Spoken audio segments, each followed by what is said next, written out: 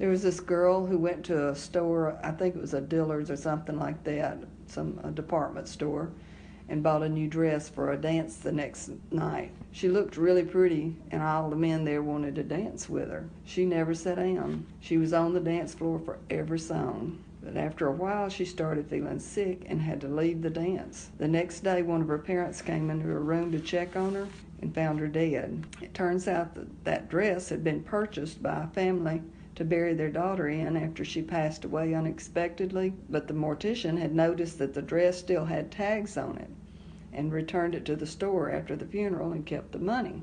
The embalming fluid from the dress seeped into the girl's skin when she was sweating at the dance and embalmed her from the outside in. It doesn't. Okay, so I heard. So we're on the bus. My dad. To go to Dallas. For one time, when I was little, my dad When I was little, my dad. A man came out of the restaurant. Yeah, it's just a story. Hello, and welcome to Just a Story podcast. I'm Jake. And I'm Sam, and we're here to tell you a story. Every week we take a look at the stories that we tell over and over again, and what our myths and misdeeds, fears and fables say about us as humans. We want to thank everyone who's subscribed to the show and all of our listeners thus far. We also want to encourage you to rate and review so we can continue to grow. We also wanted to let you know that we are on Twitter at Just a Story Pod, and you can reach out to us there if you have any suggestions for future legends you'd like us to delve into a little more deeply, or just want to say hi. Yeah, that's great. We'd love to hear what your favorite urban legends are. You know, we're starting with some of the classics and some of our favorites, and today's is a really fun one. It's the poison dress story. It's interesting, this is one of the oldest urban legends in the United States. Right, this and Buried Alive are two of the very first documented folk tales of the United States. I actually studied folklore and have a huge interest in it, and could probably talk about Alan Dundee's and Jan Braven ad nauseum, but I'm not going to do that to you. We're not going to talk about tale types today. We're just going to look briefly at some of the origins dating back to antiquity that accompany this poison dress story. The first recorded mention of the poison dress was actually in the play Medea by Euripides. Medea? Not Tyler Perry. Medea. Aww. I know. I'm sure Tyler Perry would have done an excellent job portraying the character, but unfortunately he was not around at that time. I know one. Hercules. Yes, Hercules was killed by poison robes, and King Arthur was not killed by poison robes, but his half-sister Morgan Le Fay. I don't know if you've heard of her, but she's not the nicest of ladies, and she kind of had this lifelong grudge match with King Arthur, and she sent him a mantle that was poisoned and meant to kill him, and spontaneously burst into flames and cause him to burn alive. But he didn't die that way, so all good. Also, there are Indian stories of killer karits, which were robes of honor laced with poison. So those are some of the more classical versions of this story. Also, there are rumors in a Queen Elizabeth court that the first, not the second, there were rumors in her court that there were going to be poisoned garments sent to her, and people were upset about checking all of the gifts she received, especially gloves. They were very concerned about gloves, and this was dramatized several times incorrectly on film. And one of her ladies-in-waiting is always shown dying in the dress that was meant to poison the queen. Whatever, that didn't happen. But it's fun to talk about. I don't think any of this actually happened, so... Well, we always start with, did this happen, did this happen? Well, did it? Did what? Did somebody buy a dress from a dead girl and get poisoned? That's a great question. I don't think so. We couldn't find any specific stories that fit this. Right, they all seem very much like legend. I heard, I saw, I read about, I heard it said, even though in some of the earlier printings of this story in newspapers, etc., there were usually specific department stores named that the girl would buy the dress from, and a lot of people speculate that those were attempts to discredit the competition made by other department stores in the area. But like we mentioned in the past, saying a store's name, saying a person's name... Right, it lends credibility to your story. It makes it real. Oh no, you know the JCPenney is down the road. Oh, the one by so-and-so's house? Yeah, don't buy anything from there. Oh no, I would never. Yeah, or don't eat at this place because my friend found a rat at KFC that was fried. Was it tasty? Probably tasted about the same as their food. Probably so. We're Popeyes people. So, in the story, the agent of this girl's demise is the embalming fluid that was on the dress. And so that would have been, what, formaldehyde? Right, formaldehyde is one of the main chemicals used in preserving dead bodies. And it smells terrible. Yes, it made our washing machine smell terrible, too. Like, everything we washed in our washing machine your first year of med school smelled like formaldehyde. At least to me, I was probably imagining it. No, it was awful. But formaldehyde is extremely poisonous. It's not something you want to come in contact. If you were to come in contact through inhalation or direct exposure, it can cause a lot of problems. So inhaling it can cause breathing problems, pneumonitis, which is like lung inflammation. Something that's very commonly seen in industrial sites is skin irritation, like a dermatitis you would get from it. And you also get headaches through that inhalation. If you were to swallow it, it would burn your esophagus and your stomach. So I wouldn't go around drinking embalming. I'll do my best. One thing I just thought of is there was a trend recently where people were dipping cigarettes and joints into embalming. Yeah. And they were called coffin nails. It would supposedly give you some sort of psychotropic effect along with it. Haven't tried it. Yeah, I haven't either. I think that may just be like the badassery of it. Sounds really hardcore. Hey man, you want to try this hit of this coffin nail? You shouldn't offer fake drugs to people. Just say no. Just say no.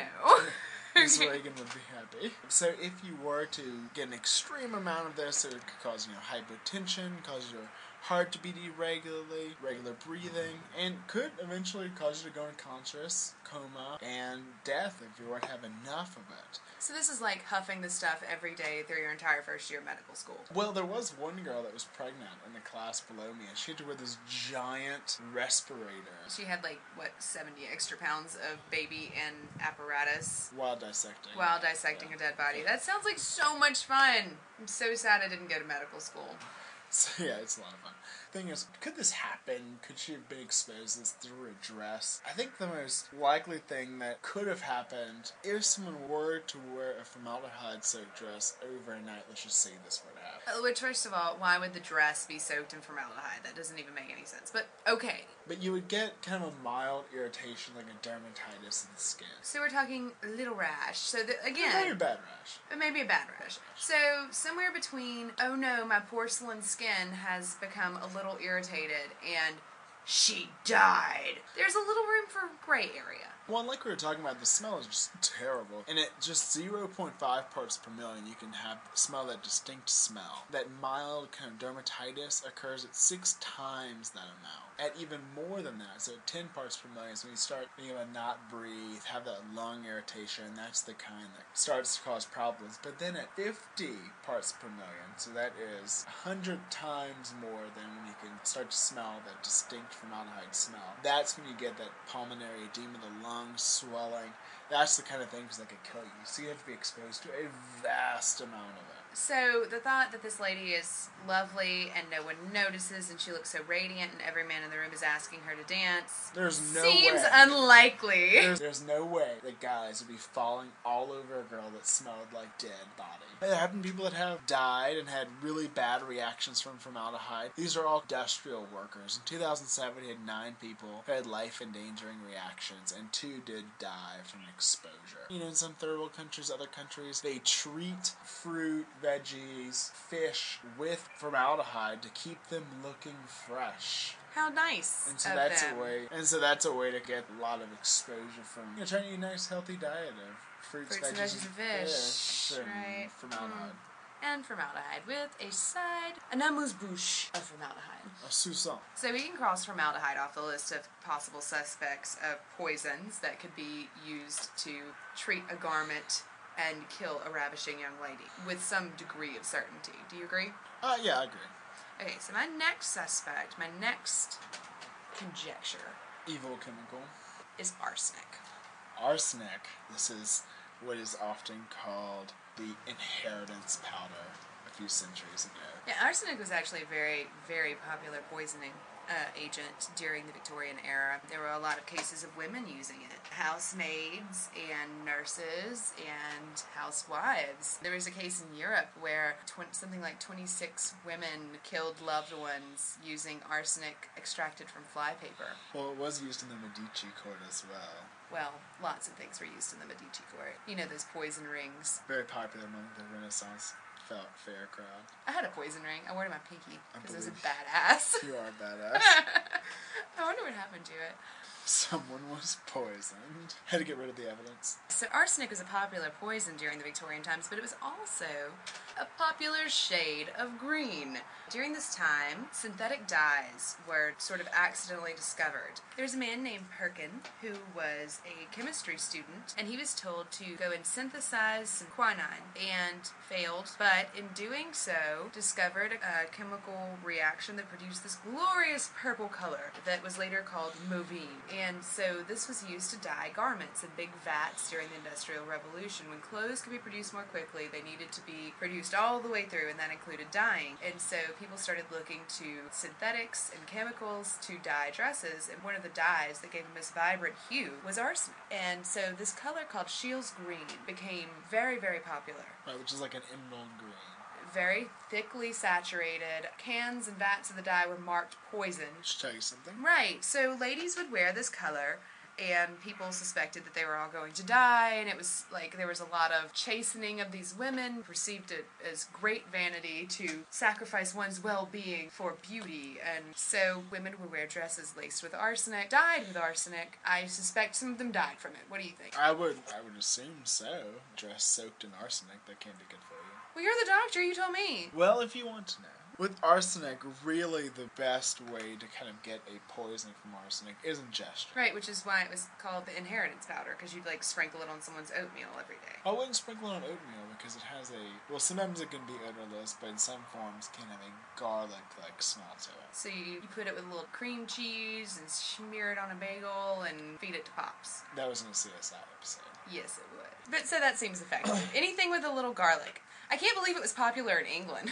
So, could you die from wearing a dress that's been soaked in arsenic? No, you think you'd have to ingest the poison to die from. Right, I would think so. I have a really high exposure to it. Like factory workers? That seems about right. Well, there was a 19-year-old woman who made silk flowers and used the dye frequently and did die of arsenic poisoning during the height of this trend, and that was like the 1860s. It's probably the most fatal case of fashion items. These were used on hats and things at the time, so fashion killing by arsenic. Arsenic was also used to treat wallpaper, and the story, The Yellow Wallpaper. The Yellow Wallpaper is a great short story that was published in 1892 by Charlotte Perkins Gilman. And it's about a woman who is losing her mind, and her husband sends her away. And she has like hysteria. She begins to see things like women creeping around in the wallpaper and scratches all the wallpaper off the walls. And it's in first person. It's creepy as hell. So good. So Pause. Good. Go read it. It's like 6,000 words. You can do it. Did you do it? I knew you could. Alright, thanks. Good job. Now you're up to speed. Let's keep going. But anyway, she talks about the smell, and I'm guessing it's garlicky, and that bothers her, as well as the women creeping behind the images and the patterns in the wallpaper. So wallpaper was treated with arsenic, so people had that kind of exposure. Again, they're probably not eating the wallpaper. This woman might have been. Average Jane, probably not. There's some stipulation this exposure to arsenic could have led to like heart problems, vascular problems, cancer. But not death in an hour. No, probably not. You know, it was used medicinally too. Yes, complexion tablets were a big thing, and I guess that's kind of cosmetic. yeah, it is a kind of cosmetic thing. Complexion tablets with non-lethal doses of arsenic These were were used, marketed to women at that time, as well as arsenic soap. and they were used to whiten their faces. So other than whitening faces, another popular pastime of the Victorian era was trying to treat syphilis. That's what you did. You played charades, you did a little seance, and you treated syphilis. The French disease. All in a day's work. So one medicine that was used was arsenic, and it was also used in lots of patent medicines, which are your tonics. Snake oil. Yes, It just sounds nasty. which is just your doctor huffing stuff. They try to sell you his tonic, which is mostly alcohol, morphine, and a few things to make it smell. Make you feel great. I'm sure it did. I need to find Dr. Huff and stuff because I could tell you I could use some alcohol and morphine to make it through my day. Okay, so it was in snake oil, it was in wallpaper, it was in syphilis medication, it was in complexion tablets, it was in soap, it was in dye, it was also in chemicals used to treat paper. One boy, because you know, boys, kids, children, put everything in their mouth. So one such child found a green ticket, not a golden ticket, but a green ticket, picked it up, chewed on it, ingested the arsenic, and died. So if one were to be poisoned by arsenic, they would have symptoms like headache, really bad diarrhea, confusion, could lead to coma and death. It looked a lot like cholera, which was very prevalent centuries ago. And one of the reasons people never knew that they were poisoned with arsenic, because they would just say, oh, she died of cholera. So like Oregon Trail disease of immortal infamy from 5th grade and arsenic are basically presenting the same way in people? It is just like you basically just have diarrhea till you die. Okay, so you died of arsenic poisoning would be on the little tombstones on the way to Oregon Trail. Yes, and you would die. So that's arsenic. So again, probably not the culprit if we are lacing a dress with poison. Well, another thing I couldn't help but think of is Mercury. The planet? No, not the planet. Sorry. The god? No, not the god. The element? The element, exactly. Mercury nitrate is what is implicated in the Mad Hatter's disease. That's a thing? It's a real thing. Like before Alice? Like before the Tim Burton movie, before Johnny Depp. I know before Johnny Depp. I'm aware of Lewis Carroll, okay? So, with the Mad Hatter's disease. But before that, too. Even before that, yeah, Mercury was used by the Greeks. Were they called Mad Hatters before that? Yes. That preceded it. The idea of the Mad Hatter preceded Lewis Carroll's character, the Mad Hatter. No, yes, definitely. Got the idea. One of the many inspirations for the Mad Hatter, which it was more than just he did get inspiration from a particular person in his life. Mad Hatter's disease had been around for centuries. Mercury had been used for millennia. It was used by the Greeks. What were the Greeks doing with it? Using it for medicinal purposes. Okay. But they also noted that it was toxic. Oh. Good old Pliny. Pliny the Elder. He discussed its medicinal uses and its toxic effects. We also had Chinese Emperor, I'm going to butcher this, Qin Shi Huang, and he died of mercury poisoning. He took it because it was going to make him immortal. How'd that go for him? He died. So, quickly disproved his hypothesis. Yes. And then mercury was used to treat the French disease syphilis as well. They just went through the whole periodic table and I don't know, let's stick them with this. Well, if you took something that was extremely caustic, like arsenic or mercury, and put it on a syphilitic lesion, it would kill it because it would burn it off. Because magic. It would burn it off. Magic. Yes. Okay. And one of my favorite quotes I saw is there was a saying, "A night in the arms of Venus leads to a lifetime on Mercury." Oh, that's like a triple entendre. I want to high five whoever said that. Mercury was also used as one of the elements for alchemy, try to turn it into gold. And of course, a quicksilver used in mercury baths and reflection pools, and plenty of royalty used it and would play with it. It does weird stuff. Right, it's kind of like a liquid-like metal, and it's very, very dense. In theory, you could walk on it if you were careful enough, because it was so heavy you could walk on liquid mercury. So is that what Jesus did? I don't think so. Okay. But back to the Mad Hatters. It started in 17th century France. The Huguenots, which were French Calvinists, first people to use it. And it eventually spread to France and Europe. To use it for what? For hatting. Of course. So haberdashery. What they used it for was to make the felt. They take all of the actual fur off of a hide and then combine it together to make felt using mercury. Okay, so this is during the beaver hat, top hat craze. It spread throughout France, spread to the United States. In 1869, the French National Academy of Medicine put out that they should not be using mercury, that it was very toxic, and people just kind of ignored it. And there was another physician in New Jersey. And someone in New Jersey was ahead of the curve? Believe it or not. Addison Freeman described it, saying there was a need for ventilation in these places that were making felt. But again, people just kind of ignored it. And another study by Dr. Dennis for the Essex County Medical Society found that 20% of the Hatters surveyed had what had come to known as the Hatter Shakes. Is that the hippie shakes? No, there was no good song about it. So eventually, first France passed legislation to kind of try to prevent this from happening. And in 1943, the U.S. Public Health Service was finding that 80% of felt makers and hat makers had mercurial tremors. Is that like Parkinson's? It's a lot like Parkinson's. Okay.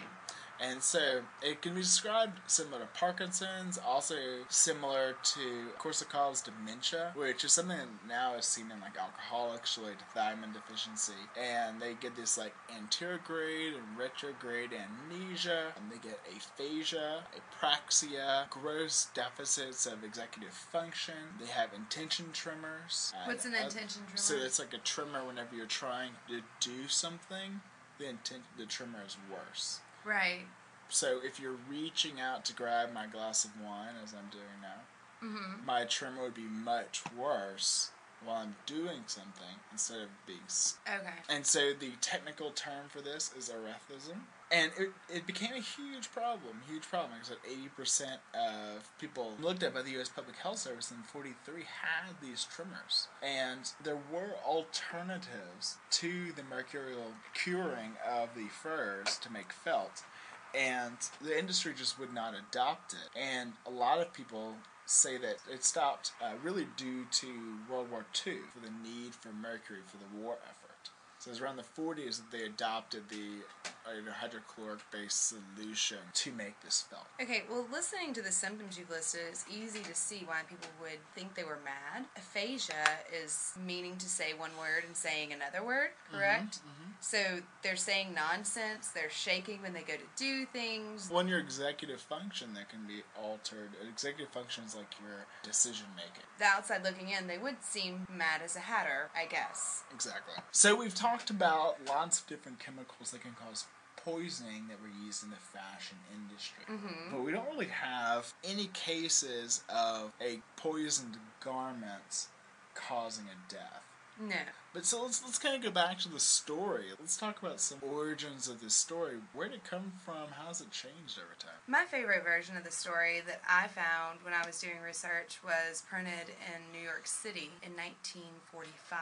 And in that version of the story, the girl who purchases the dress is from a lower echelon of society and can't afford a dress to go to the ball. So she kind of Cinderella. There's an important distinction between this girl and Cinderella. Cinderella, in classical text and folk tales, is a disenfranchised noblewoman who has a right to be at this ball. This girl does not. This is before the up by your bootstraps America story really takes hold, when we're still suspicious of people with upward mobility. Right, because this is around World War II.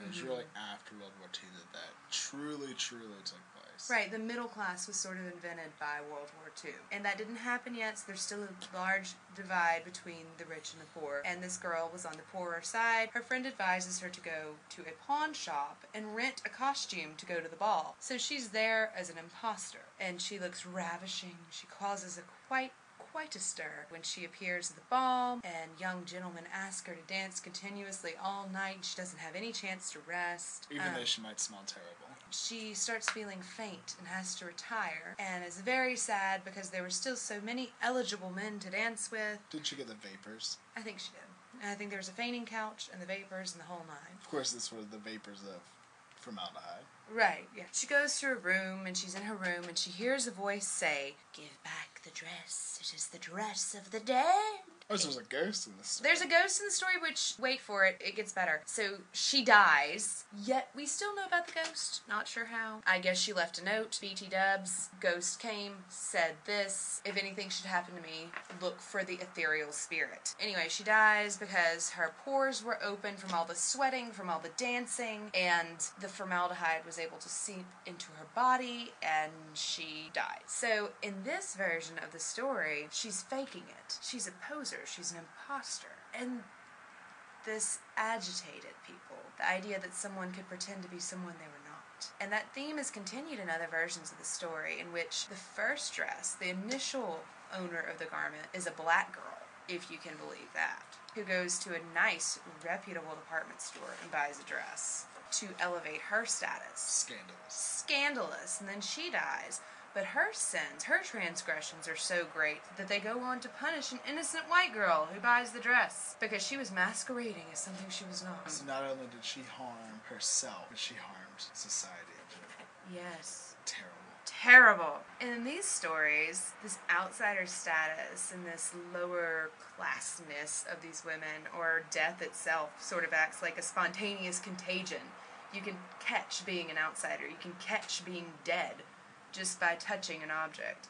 And so there's sort of a magical thinking that goes with it, with this particular version of the story.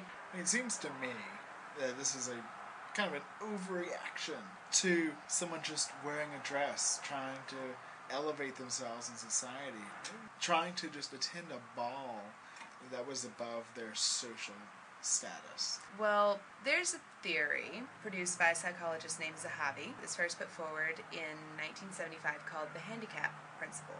And it states that ornamentation used to attract the opposite sex functions by indicating that the individual is very fit in order to support this ornament. Otherwise, it would be a handicap. So this fits into your evolutionary fitness. Yes. In order to be able to mate and pass on your genes, you have to have this to be able to attract your mate, and you have to be able to support it. Right, so like the example that comes to mind for me, and in a lot of writing on this phenomena, is the peacock's tail. So when we look at the peacock's tail, it requires a great deal of metabolic energy. It would be very risky to have a tail like that if you weren't a very fit individual, because it could attract predators and make it difficult to escape. It indicates that you have a lot of time to groom yourself. So by having this fantastic tail, you're saying, I'm such a stud of the peacock world that I can not only do everything I need to survive, I can grow this fabulous plumage. Looking good. Looking good. Check out that tail. Let's think about the peacock's tail as a beautiful dress. The rich can afford the beautiful dress because they are so fit that they have time to not only do everything they need to survive, but to procure these items and afford them. Their time and resources exceeds what they need in such a way that they can go and purchase a ridiculously fancy dress. Right, they can have that excess. Yes, but when a person who is not as fit as them, who does not have the disposable income to go and find this dress and purchase it, wears it anyway, it presents a kink in the evolutionary plan. They're getting something that they didn't earn. This anger at pretenders and imposters could be a very instinctual process. It really is. You know, we've always split ourselves into groups from the beginnings of mankind. And we've always built our own rituals, our own religion, society, culture, and that keeps that group together. That's the binding glue between a group. And the outsiders, the other groups, are the people that do not share the culture that you have. Right, and it's not even an outside culture necessarily. There's a lot of anger with people trying to co-opt your culture. Well, I think it still fits in with it, though. Yeah, I mean, this is what makes you you. This is what connects you with your people, and you know, someone else does not have that right, in theory, to come in to your group and co-opt ideas and recipes. I mean, how many times have we gone out and seen gumbo on a menu? And I've gone out for gumbo 0 times. I know. I've never seen you order it in a restaurant. I've never ordered it in a restaurant. See, we're elitist. We're like, they don't know. They just don't even know. And we get angry about it. But beyond gumbo, I think that this is sort of a pervasive phenomenon still, especially in countercultures like the goth culture or the skate culture, punk culture, surf culture actually is a big one. But these groups that form and mark themselves as outsiders and feel disenfranchised in some way get very angry when people come in and try to hone in on that territory without having earned it. Right, they're not a true part of that group. Yes.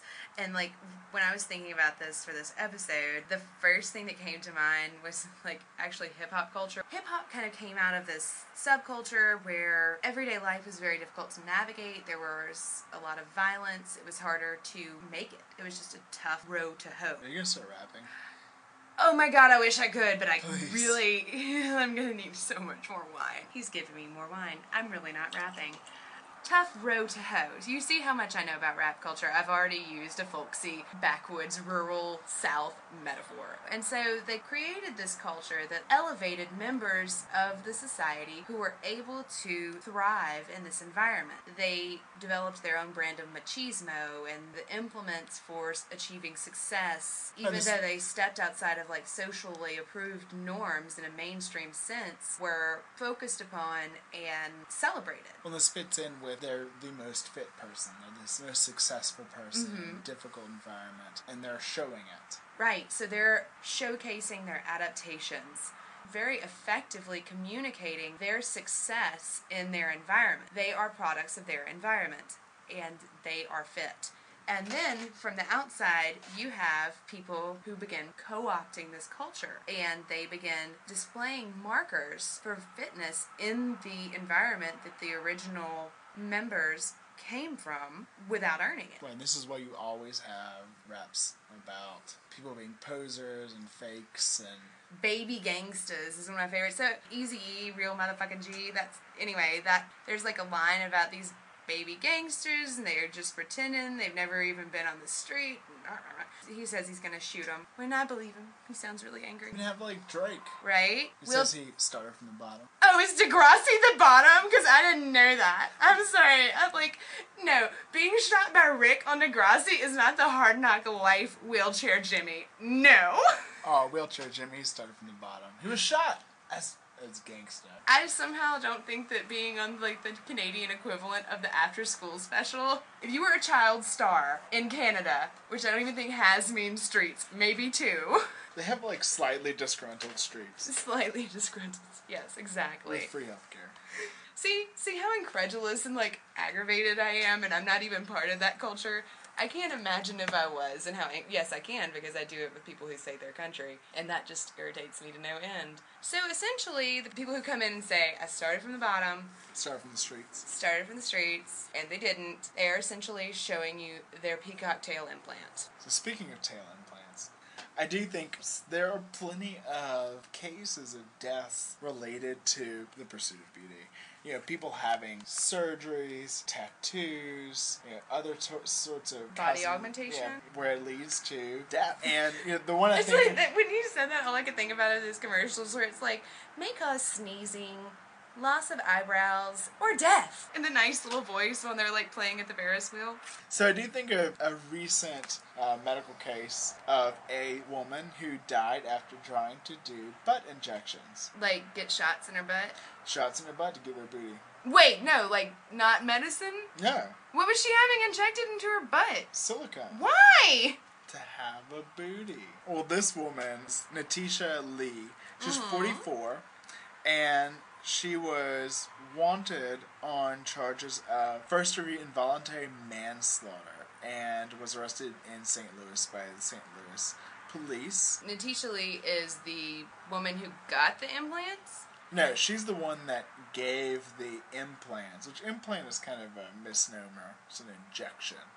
But she had injected silicone into Miss Daisha Phillips, a 22-year-old exotic dancer. Where did she dance, you might ask? Oh my god, I hope it's a pun. Is it a pun? It's the pink slip. Oh no, it's the best pun. Okay, in Brooklyn, Illinois. So after giving the injections, hit a vein and caused her to die. Where did Miss Daisha find Miss Naisha? Was she working at the Pink Slip too, or? So she had a beauty salon. She regularly did this. She previously regularly did this. How much of a demand is there for like low-end, bottom-priced bottom injections? Low-end, bottom-priced? I'm sorry, I'm not even trying.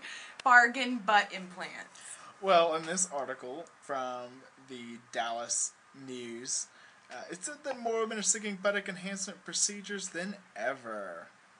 And plenty are undergoing unlicensed procedures. Because the actual procedure would be like a fat implant. Where they get the fat? Different places. Like from other parts of their body, yeah, too. Yeah? From that person. So and like when women say like, oh my god, I wish they could just take all the fat from my thighs and inject it in my boobs or whatever, they actually do that? in your ass. So that kind of procedure would cost several $1,000s.